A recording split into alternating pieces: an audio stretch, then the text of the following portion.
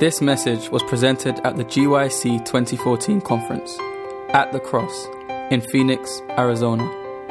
For other resources like this, visit us online at www.gycweb.org. Let's pray together.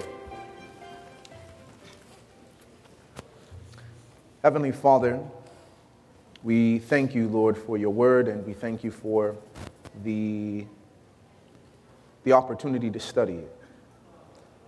We ask that you would give us the Holy Spirit, without which we can understand not one principle of Scripture. Not only not understand it, but not apply it. And so we ask, Lord, that we would not be here because of curiosity, but that we would be here because we desire to change. And so move us forward in our journey closer to where you would have us to be. Give us understanding, give us a focused mind, clarity, and most of all, Father, give us courage to surrender when you call, to give, and Father, to be willing to let go of whatever you would have us to bring. Thank you for hearing this prayer, and we offer it up in Jesus' name. Amen. So this session is continuing in our series, Finding Your Personal Story in the Cross. And this particular session is a very important session, which I'm sure why some of you are here, because you read the title. Why am I struggling with this sin? Crosshairs is what I've entitled it, but with that subtitle, why am I struggling with this sin? I imagine that for many of us, sin is no stranger. Temptation is not a stranger to us. It is something that we experience on a daily basis. We go through desires, we go through invitations to do things that are inappropriate, that are going to bring us guilt, that are going to bring us shame, that are going to embarrass us. And yet it seems like amidst all the rabble of the temptations and the opportunities that we have to sin, there always seems to be a couple of those sins that just seem to linger a little bit longer than others. And this question, I believe, continues to plague many of us simply because we want to get over sin. Am I right? There's just certain sins in life that we are tired of. Right? I want to take you to the book of Hebrews, chapter 12. Hebrews chapter 12. We're going to come back to the story of the crucifixion momentarily. But just by way of introduction, Hebrews chapter 12. Paul writes these words in verse 1. Therefore, we also, since we are surrounded by so great a cloud of witnesses, let us lay aside every weight and the sin which so easily ensnares us, and let us run with endurance the race that is set before us. So, Paul, using the analogy of a race, he says, let us lay aside every weight and the sin that does so easily ensnares us. The sin that somehow just entraps us when we think that we are free, it just somehow comes back and brings us right back in. I take you to an Adventist academy, which shall remain nameless. When I was doing a week of prayer at this academy, when I had finished, some of the leadership of the academy pulled me aside and they said, Brother Braxton, we were wondering if you can help us with a particular student situation. I said, sure, what is the situation? They said, well, we've had several of our students that are struggling with sexual perversion, with masturbation, with pornography.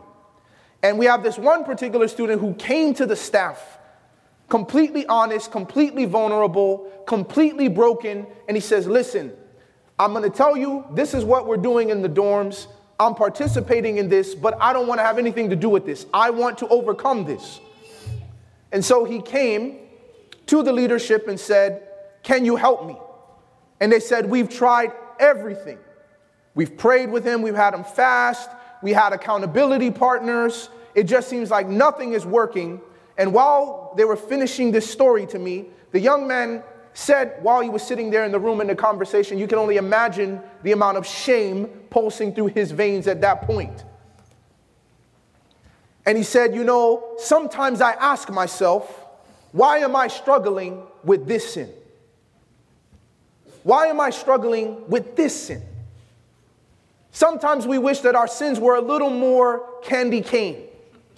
They're a little more kind of, oh yeah, sometimes I tell some lies, but I go back and tell people, look, I wasn't being completely honest with you and everything's okay. Now I can clear it up. Or maybe if my sin was, sometimes my family becomes an idol. And we have certain sins that we feel like these ones are worse than others. Am I right? Right? It's one thing to make your family an idol. It's another thing to be unfaithful to your wife. So you sleep with another man, you sleep with another woman, that particular sin is like, oh man, you must be really spiritually broken. But if you come to church and you're saying for prayer time, you know what? Sometimes I turn my family into an idol. People are kind of thinking like, that's not even a real struggle. Like, yeah, no one's going to remember to pray for you. I'm telling the truth. You're not going to go home and think, man, that brother's family, he's making it an idol. We have to have prayer time. But let us find out that there's a young person that was depressed and was considering taking their own life. Now we feel the need to pray for them, as if one sin is greater than another. But the reality is, everyone has a sin that does so easily ensnares them. Every single one of us. And when it comes to the council of sin, nobody's going to come there trying to boast that, oh, this is how strong I am. This is how well I'm doing. Sin, especially our darling sin. It's like that girlfriend or boyfriend that we broke up with and we say, this was just a terrible relationship. And as soon as they come around, we're not showing our chest much because we're afraid of what they might say. We're afraid that they might embarrass us or just call us out or call us on our bluff. Say, oh yeah, you're Mr. What? Yeah, you mean like that one time when you did this and this because you're so spiritual. And so for many of us, it keeps us quiet, keeps us from pursuing spiritual endeavors. It keeps us from offering our services to the church because of the sin that does so easily ensnares us. And so this young man's question, I believe, is a question that many young people have. And I believe that many people at the crucifixion who were involved in leading Christ to that cross were feeling the same thing. It was revealing an answer to the question that there's more behind this than just, oh, you have a lust problem, or you have a pride problem, or you have a problem with greed, or you have a problem with stealing things, or you have a problem with envy, or you have a problem with keeping the Sabbath day and respecting the sacred precincts of time. There's more going on, is what the cross suggests to us. Because when we are involved in sin, when we are involved in breaking the law, it's not just rebellion. It is also a type of betrayal to God. Because before you and I sinned, we made a commitment to Him, did we not? Yes or no? Yes, we did. We didn't decide to become Christians and say, yeah, but I'm going to let you know, God, I am going to sin. Right? No one starts a relationship that way. Can you say amen?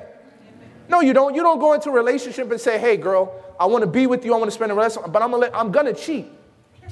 I am not going to be faithful to this covenant. I'm just letting you know. So can you imagine, they're like, oh, would you like to read your vows at the wedding? And the guy looks at his bride and he says, listen, you're beautiful, you're lovely, you're great, you're amazing. I want to spend the rest of my life, but I'm just going to let you know I'm going to cheat. I'm going to sleep with someone that is not my wife. How do you think that ceremony is going to go? You're going to be thinking to yourself, he didn't just say that. And we'll all just pretend like he didn't say it and go forward in the marriage ceremony. That's exactly what will take place.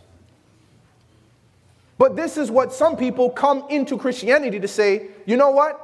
When I decided to surrender my life to Christ and to give myself over to Him, You and I did not sign up for perpetual sin.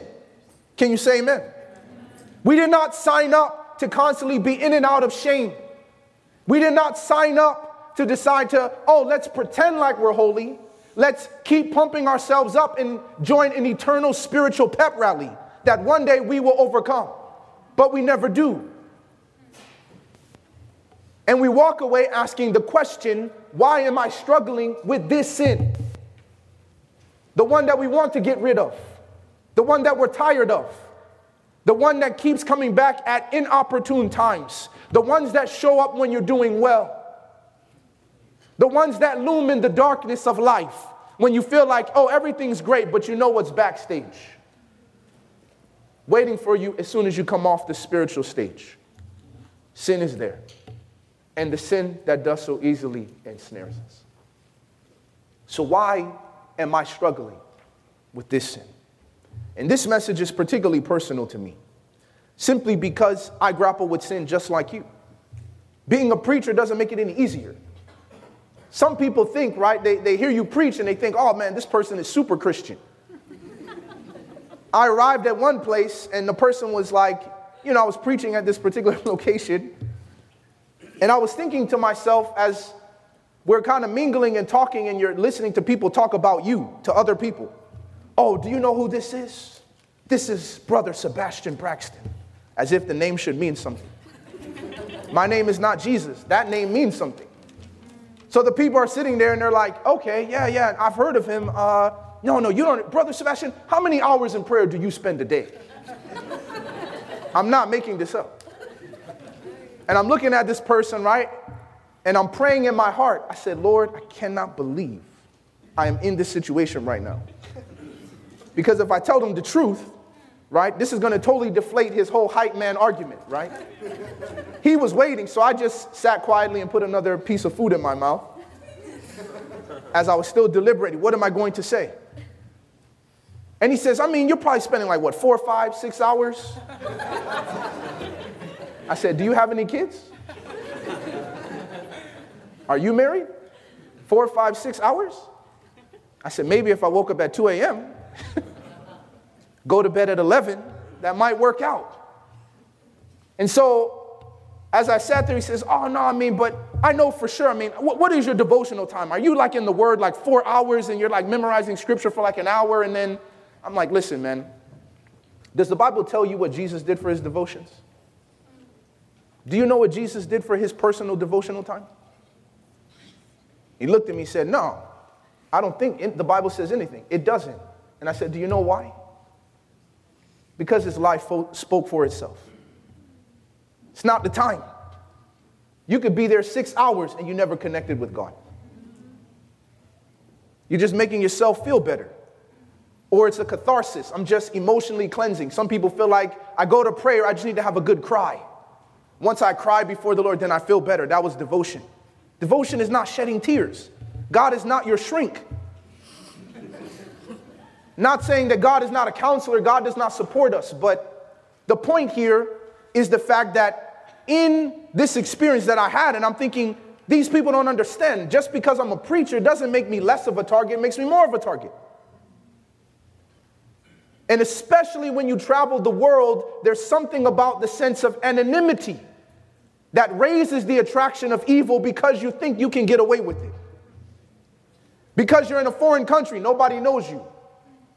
Right? So if this girl comes to my hotel room, or if I decide to go watch this program, or if I download this thing on my TV, who's going to know? These are real things preachers deal with. And teachers, and parents, and pastors, and conference officials. Why am I struggling with this sin is the question of every soul. We start off with the question, why am I struggling with sin, period? The Bible answers that question. You were born in sin.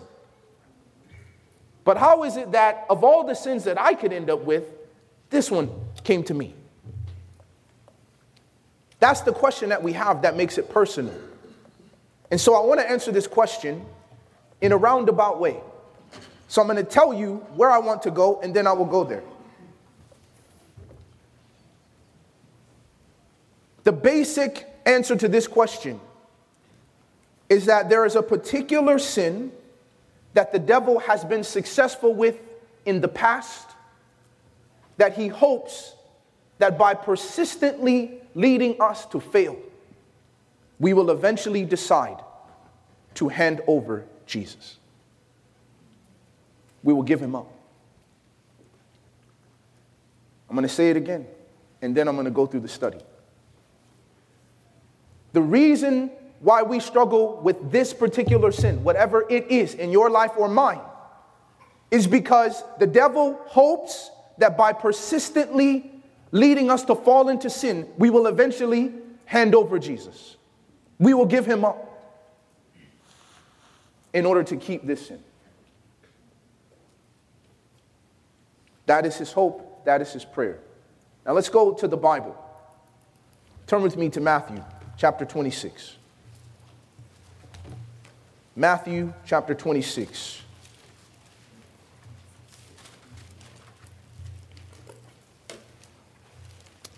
Matthew 26. When you're there, if you could say amen. Amen. If you're not there, just say have mercy. Okay. Mercy said no. It's time to move on.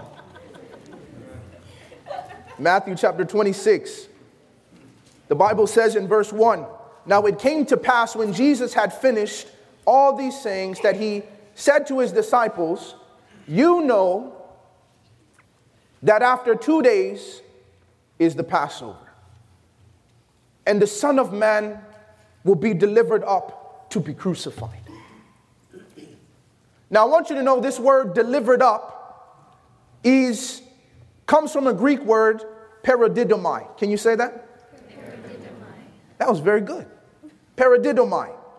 And this word is the word for betrayal. It is the word for what? Betrayal. You see, it only translates it betrayal when it's talking about Judas. But right here, it says delivered up. So there are 4 particular groups of people who go in where this verb is used in the Gospels to say this person betrayed Jesus. But the word is handed him over. This is the concept of betrayal. So in the Old Testament, the concept of betrayal is a little different. It's more like gossiping. It's more like revealing something that should have been hidden. But in the New Testament, the concept of betrayal is the concept of turning something over that you should have kept, which is similar to the Old Testament, but it's a different approach. And the gospel writers love this word for what happens to Jesus at the end of his life. So now I want you to notice that as we go forward in Matthew chapter 26, I want you to jump down into verse 45. "Then he came to his disciples and said to them," actually, let me start in verse 14, and then we'll go to verse 45. "Then one of the 12, called Judas Iscariot, he went to the chief priests and said, 'What are you willing to give me if I what? If I deliver him?'" Guess what word that is? That's right. Paradidomai. "What will you give me if I hand Jesus over to you?" That's the question that Judas asked. "What are you willing to give me if I deliver him to you?" And they counted out to him 30 pieces of silver. So from that time, he sought opportunity to what? To betray him or to hand him over. Now we go down to verse 45. "Then he came to his disciples and he said to them, 'Are you still sleeping and resting? Behold, the hour is at hand, and the Son of Man is being betrayed into the hands of sinners. Rise, let us be going. See, my betrayer is at hand.' And while he was still speaking, behold, Judas, one of the 12, with a great multitude with swords and clubs, came from the chief priests and elders of the people.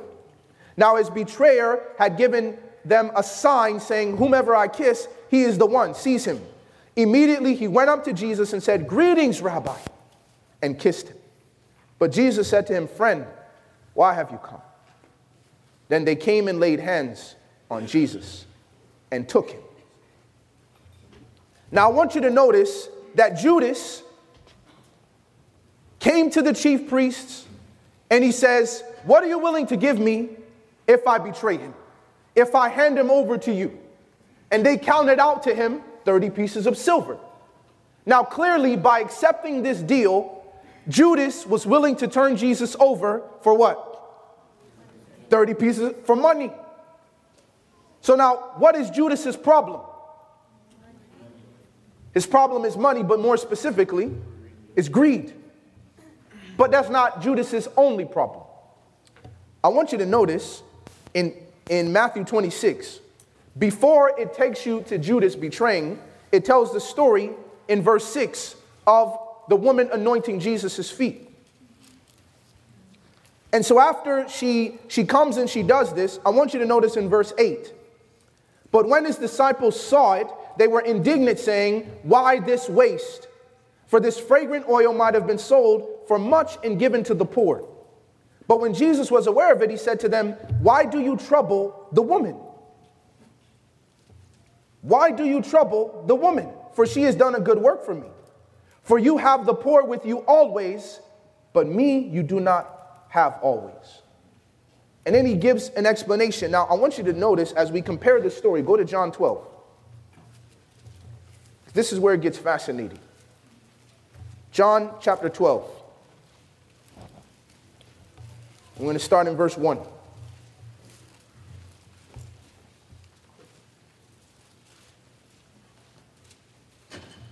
John chapter 12, are you there? Amen. All right, look in verse 4. It says, not all the disciples, but it says, but one of his disciples, who? Judas Iscariot, Simon's son. This is the son of the man who was having the party. It says, this one who would betray him said, why was this fragrant oil not sold for 300 denarii and given to the poor? Notice John's commentary. This he said, not that he cared for the poor, but because he was what? A thief, and he had the money box, and he used to take what was put in it. Are you following what's happening right now?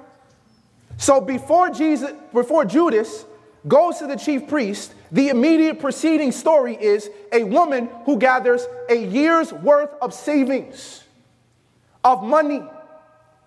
She buys fragrant oil and decides to just pour it on Jesus. This is a woman who used to be a prostitute. You don't know what she went through to get that money. And she decides, I'm going to take all this money, I'm going to buy fragrance, and I'm going to pour it on Christ. And here is Judas, sitting by watching this and saying to himself, do you know what you could have bought with this? Do you know what we could have done this for the poor? But John tells you he didn't say this because he cared for the poor. He was a thief. This issue of greed, John says right there in the text, because he used to take what was put in the money box. So what did Judas want? He wanted the fragrance to be sold, take the money and put it where? In the money box. So he could do what? Take the money out the box. So here he is walking with Jesus, and Jesus makes you his treasurer. Can you imagine? You're stealing from the Lord himself. You talk about a sin that does so easily beset you. Jesus is gathering money so that he can do good deeds for the poor, so that he can give money to the poor. And here is Judas dipping in the money box. And as he's dipping in the money box to take this money, he looks at the woman and says, oh, you're wasting your money buying this oil and anointing Jesus. You know how much we could have made from this? But see, John, through the Holy Spirit, said that's not why he said it. Because Judas had an issue with greed for a long time. And this is why he was in the Lord's presence. This is why he had face-to-face communion with Jesus. And I guarantee you there were times that when Jesus would preach and he would say, you know, there's a parable about a rich man who had built barns and bigger barns. And when he was about to die, the man said, you know what? I'm going to build even bigger barns. And I'm going to say, self, you've done well. And then a voice will come down and say, you fool, tonight your soul is required of you. Whose things will these be? Judas heard that. And I'm sure his heart was stirred. And he would go home and Judas would pray. And Judas would say, Lord, help me to let go of my greed. Help me to see what Jesus, my master, is telling me. Wheresoever your treasure is, there also shall your heart be.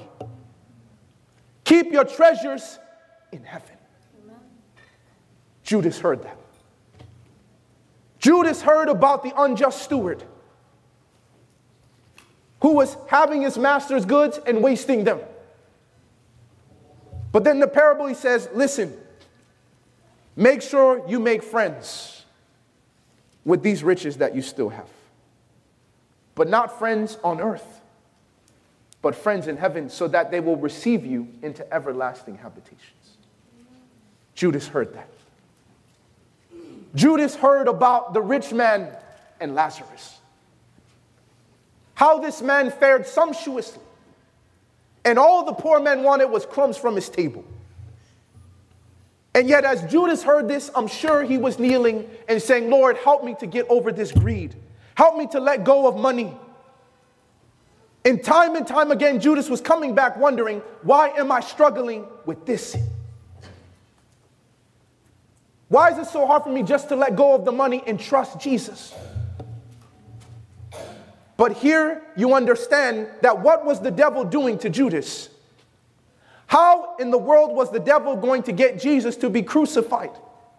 How was he going to kill him?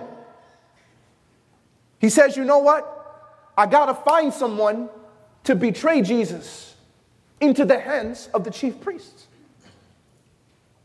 How can I get this man to be killed? So before we even get to the Jews, we have to deal with Judas. And so, this is Sister White's comments, Desire of Ages, 7:16.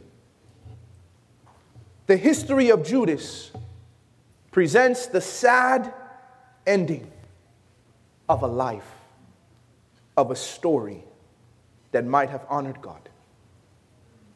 Judas had naturally a strong love for money. Naturally. But he had not always been corrupt enough to do such a deed as this. Are you hearing what I'm saying? He had not always been corrupt enough to do a deed such as this.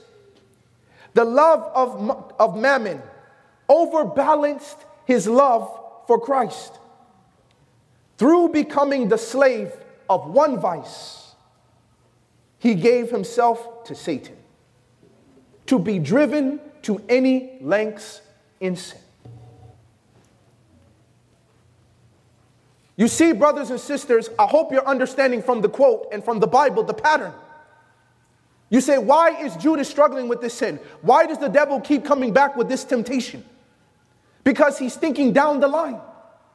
He says, I'm trying to drive you further and further. Judas started off just as a lover of money. He started off just as a little thief stealing from Jesus' treasury. To the point where he betrayed an innocent man to be killed for 30 pieces of silver. Not an innocent man, an innocent God. Knowing that in the great controversy, when the Lord comes the third time, and the wicked are alive, and the righteous are alive, and she says, as Jesus sits upon his throne in his glory, she says, like panorama view above his throne, all the scenes of the crucifixion will be seen, and every person who played their part. And Judas will be there. And you say, like Judas's question, why am I struggling with this sin? You think this is just about your sin? You think this is just about your love for money? Says Judas, I'm trying to use you. And eventually, he had persisted enough with Judas, as we read, to the degree that he was willing to betray Christ. He was willing to hand him over. That's what the devil wants you and I to do, brothers and sisters. He wants us to get to the point where we just yield to the temptations. He wants us to get to the point where we get so discouraged we don't even fight anymore. He wants us to get to the place where we say, you know what? I'm just going to accept what is what ought to be. At least when I die, I won't burn for very long. I'll just cease to exist. I had a young person come and tell me that one time. I like our understanding of hell. At least I know I won't burn forever. As if it'll be any less pleasant or uncomfortable or painful because you're only burning for a short period of time. And I said, the greatest anguish is not the anguish of physical pain. It's the mental. It's the emotional. I said, you don't know what it feels like to be cut off from God. There's only one person that knows that feeling. And God willing, through Christ, we will never taste that cup. But like Judas, he handed over Jesus. You see, brothers and sisters, you and I, in our personal stories, whatever your struggle is, whatever the thing that you and I are grappling with today, we have to stop and think and recognize that why are we in the crosshairs of the devil? Why is it that he's persistently focusing on this particular area of our spiritual experience? Why is he targeting me? And the reality of it is even more sinister and more heinous. It's not even about you. It's about you giving up Jesus. Bringing us to such a low point that we just give him up. We betray him. Think about the hatred that the devil has for Christ. You see, it's one thing to have an enemy. It's one thing to fight. It's one thing to have conflict. But it's another thing when you look at a person and you say, I hate you so much that I'm going to try to find a way to get the person that you love more than your own life to betray you. I want them to do it to you.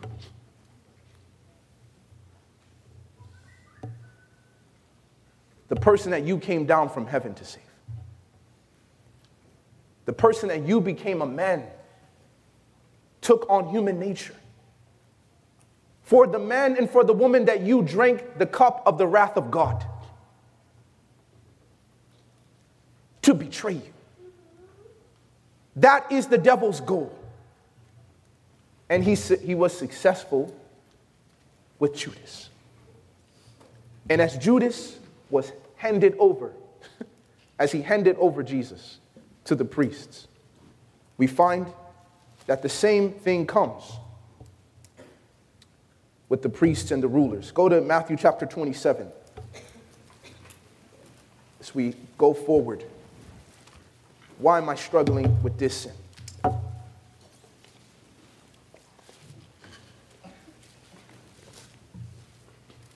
You find in Matthew chapter 27, in verse 1, are you there? Amen. The Bible says, when morning came, all the chief priests and elders of the people plotted against Jesus to put him to death.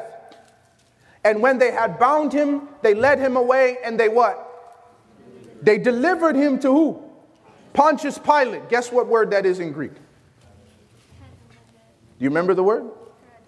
That's right, paradidomai. So here you have the Jews.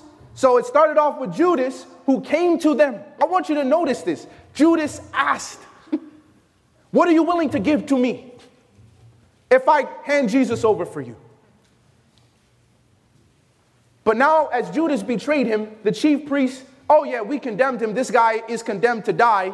And then now the Bible writer uses it for the Jews, the chief priests and the elders. And it says, and they handed Jesus over to Pontius Pilate. They betrayed him.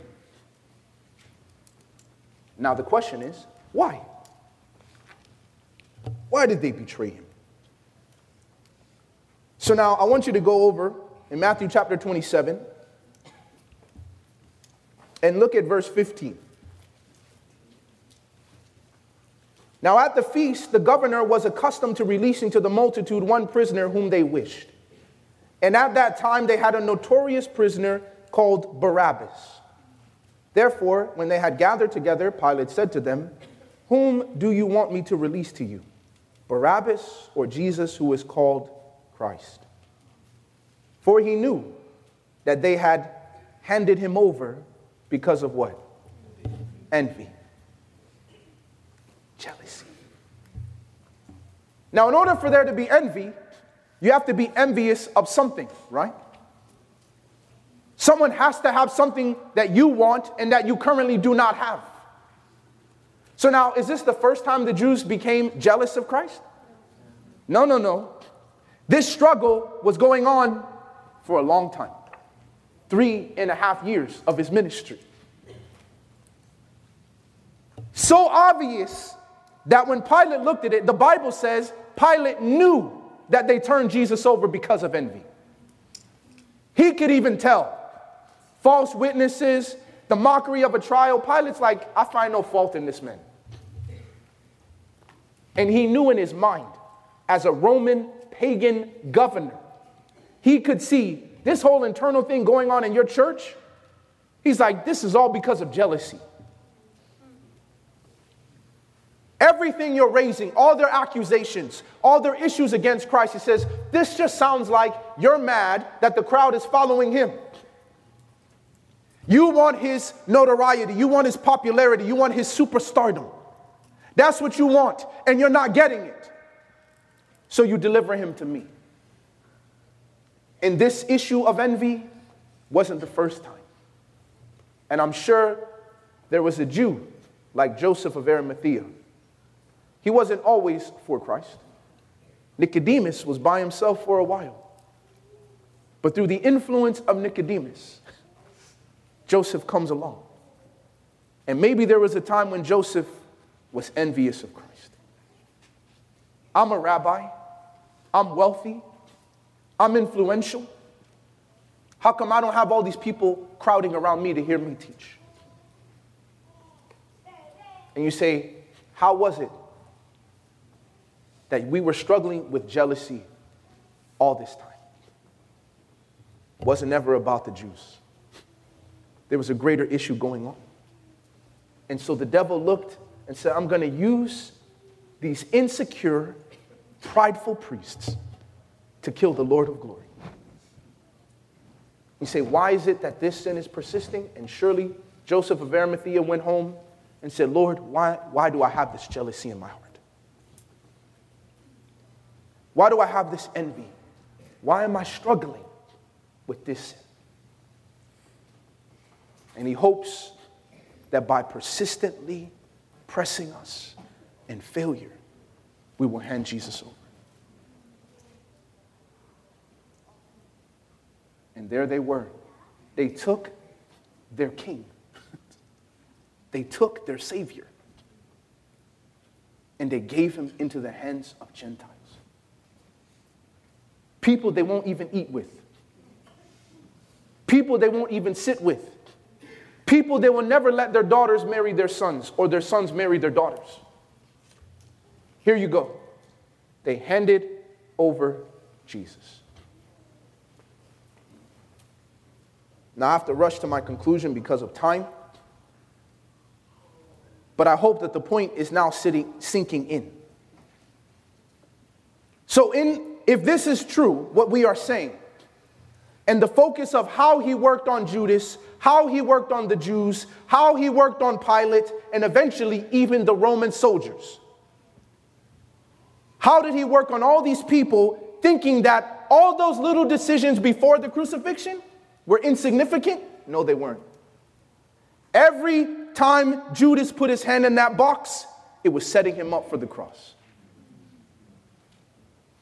Every time the priests would try to catch Jesus in his words, try to embarrass him in front of the multitudes because of envy and indulging in jealousy, it was setting them up for the cross. So now for you and for me, this tells us that your struggle with pornography, your struggle with lust, your struggle with anger, your struggle with your jealousy, your struggle with your pride, your struggle with vanity, your struggle with fashion, your struggle with righteousness by works, your struggle with the health message. This persistent area where the devil just keeps coming and keeps coming and keeps coming and keeps coming. And you're wondering, why am I struggling with this sin? And the devil is sitting in the background saying, one day you're going to become discouraged. And you're going to betray Jesus. You're going to hand him over. And that's exactly what I want. This whole struggle you have with pornography is not even about you and pornography. It's about him. You're just a pawn. Persisting, persisting, persisting. But here's the good news, brothers and sisters. The good news in this message is, if this is why you and I are struggling with our sins, your easily ensnaring sin and my easily ensnaring sin, if this is the reason why we are struggling with this particular sin, then the good news is the fact that, okay, I get it. So I don't necessarily have to focus so much on, okay, will I ever overcome this? I know that I will overcome as long as I don't hand over Jesus. Are you following what I'm saying? The issue is that if this is true, then the issue is I need to be more persistent than the devil. If this is true, I need to make up in my mind today that no matter what, I will not give up Christ. I will not let go of my hold upon Jesus. This is why victory to Jacob came the way that it came. When he decided to say to God, I will not let you go until you bless me. Are you following what I'm saying? Because if this is what the devil is trying to strategize and say, in the last days, when it's time for us to stand up and be faithful, these little sins today will matter then. Because for them, it was the crucifixion. For now, we're talking about mark of the beast. We're talking about third angel's message. We're talking about righteousness by faith. We're talking about religious liberty. We're talking about keeping the Sabbath when you can't buy food for your kids. All these little easily besetting sins. It will seem insignificant today what you watched on your phone, what you listened to on your iPod, what you were downloading on your computer, what you were going to on Friday night, where you were doing Sabbath afternoon. It seems insignificant now, just like Judas. But when the last days come and the crisis hits, we were set up to betray him. Way back then. Because we didn't understand why we were struggling with this sin. And that means the particular sin that you and I are struggling with, that we have been struggling with, this is the very sin that you and I cannot give up. This is the very sin that we must say, aha, the devil knows that he doesn't have me. Are you following? He wouldn't persist if he did. Somebody should have said amen. Amen. Maybe I'm just encouraging myself. The very fact that he's persisting means he doesn't have me. That means I haven't handed over Jesus because that's what he wants. Once they put Jesus on the cross, the devil's like, I've gotten what I wanted. Pass him along, pass him along, pass him along. Now, Ellen White says, demons in the crowd tormenting him. Trying to get him to come down, trying to get him to retaliate. Now I have him where I want him, stuck to a piece of wood, hated by the very people he loves, betrayed by the very people he came to save. Now I have him where I want him. And you and I, because of the crisis that is soon to come upon this earth, in our mission, in our ministry as a church, we have a privilege to succeed where Pilate failed. We have an opportunity to succeed where Judas failed. Judas came to a point where he handed over Jesus because of greed. And you and I, if we make up in our mind to say, no, my point of attack is not to ignore my easily ensnaring sin. That's not the answer, brothers and sisters. The answer is not for us to pretend like we don't have a sin problem. It is not for us to try to increase our spiritual activities, hoping that the good outweighs the bad. That is not the solution. The solution is for you and I to make up in our minds today that I'm not handing over Jesus no matter what. That I'm going to hold on to Jesus. You see, I remember when I was going door to door, I've told this story before. I met a guy at a door canvassing, covered in tattoos, black earrings, black nail polish.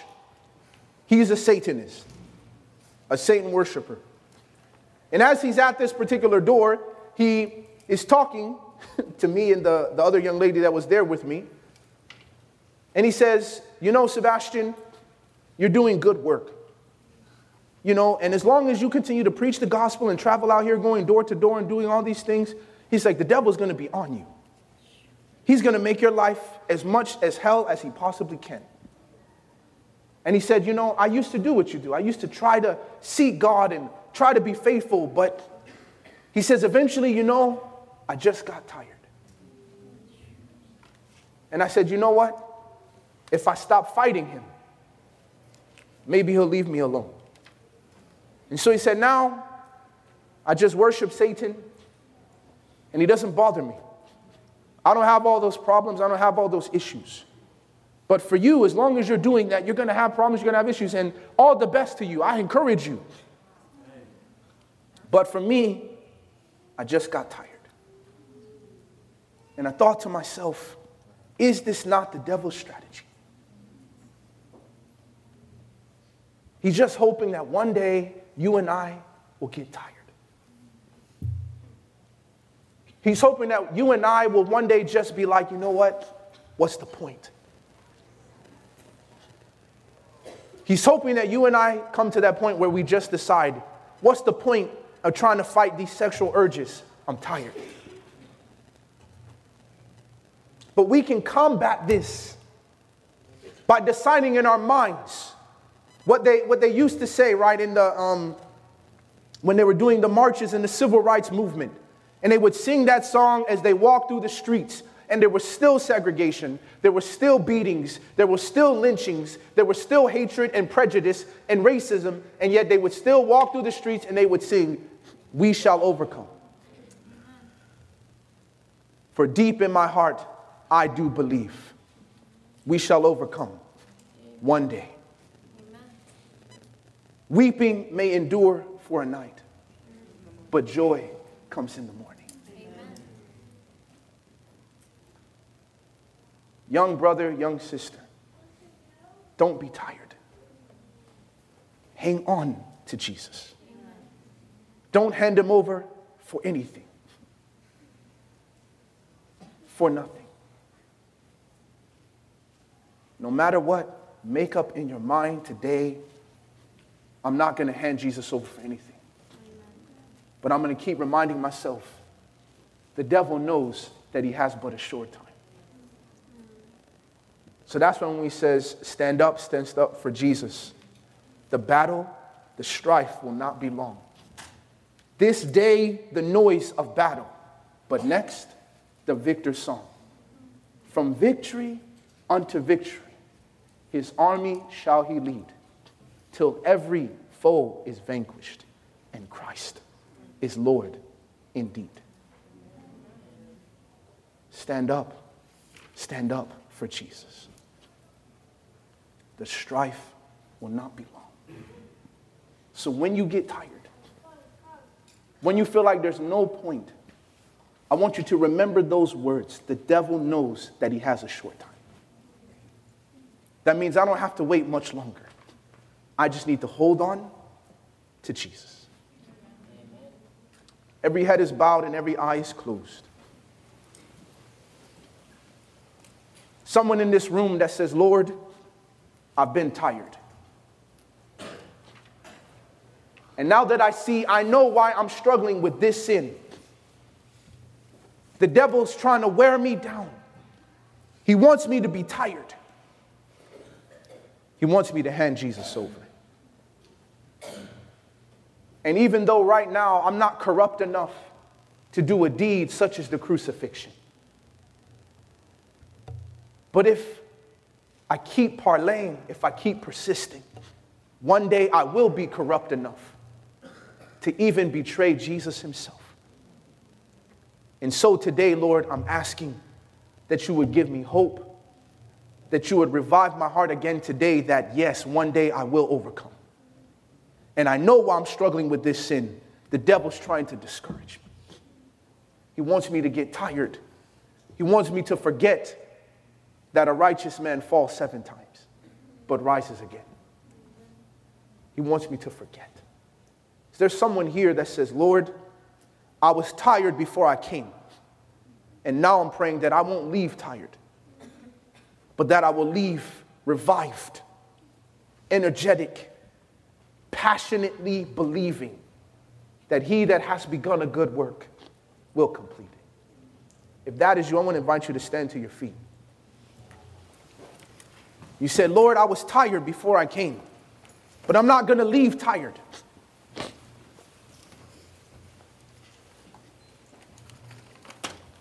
I'm not going to leave tired.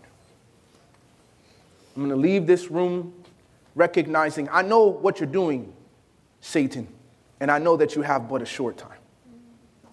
I just need to hold on to Christ a little longer. This day, brothers and sisters, the noise of battle, but the next is the victor's song. I want you to sit right now and think in your mind what it's going to be like to put that crown on your head. I want you to sit right now and think what it's going to be like when you look up in heaven and you see Jesus coming in the clouds. And you say, lo, this is our God. We have waited for you. I want you to sit down and think in your mind what it will be like when Jesus looks at you and says, well done, thou good and faithful servant. You have been faithful. And you think of this day when you were tempted to give up. You think of the days when you were tired, but you held on to Jesus.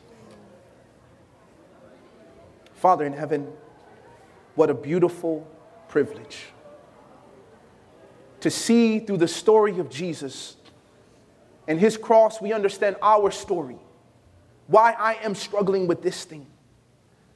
The times that I've done it secretly, sometimes even while walking with Jesus, just like Judas. But so thankful that now the insight is in. And I can know assuredly that the devil's trying to discourage me. He wants me to hand Jesus over. But today, Lord, we've stood in this room to say there is no price for Christ. There's nothing you can offer me. There's no desire, no fulfillment, no pleasure, no gain that you can offer me so great that I will let go of Christ. Father, we want to be those kind of people who are needed in the last days, who will love not even their lives unto death. Lord, who will be willing to be beheaded for the word of God, who would rather die than disobey. People who would not hand over Jesus. Father, this is our prayer, and we trust that you will encourage us in those moments that the devil has but a short time. Weeping endures for a night, but joy comes in the morning. Thank you for these gifts, and we offer this prayer in Jesus' name. Amen. This message was recorded at the GYC 2014 conference at the Cross in Phoenix, Arizona. GYC, a supporting ministry of the Seventh-day Adventist Church, seeks to inspire young people to be Bible-based, Christ-centered, and soul-winning Christians. To download or purchase other resources like this, visit us online at www.gycweb.org.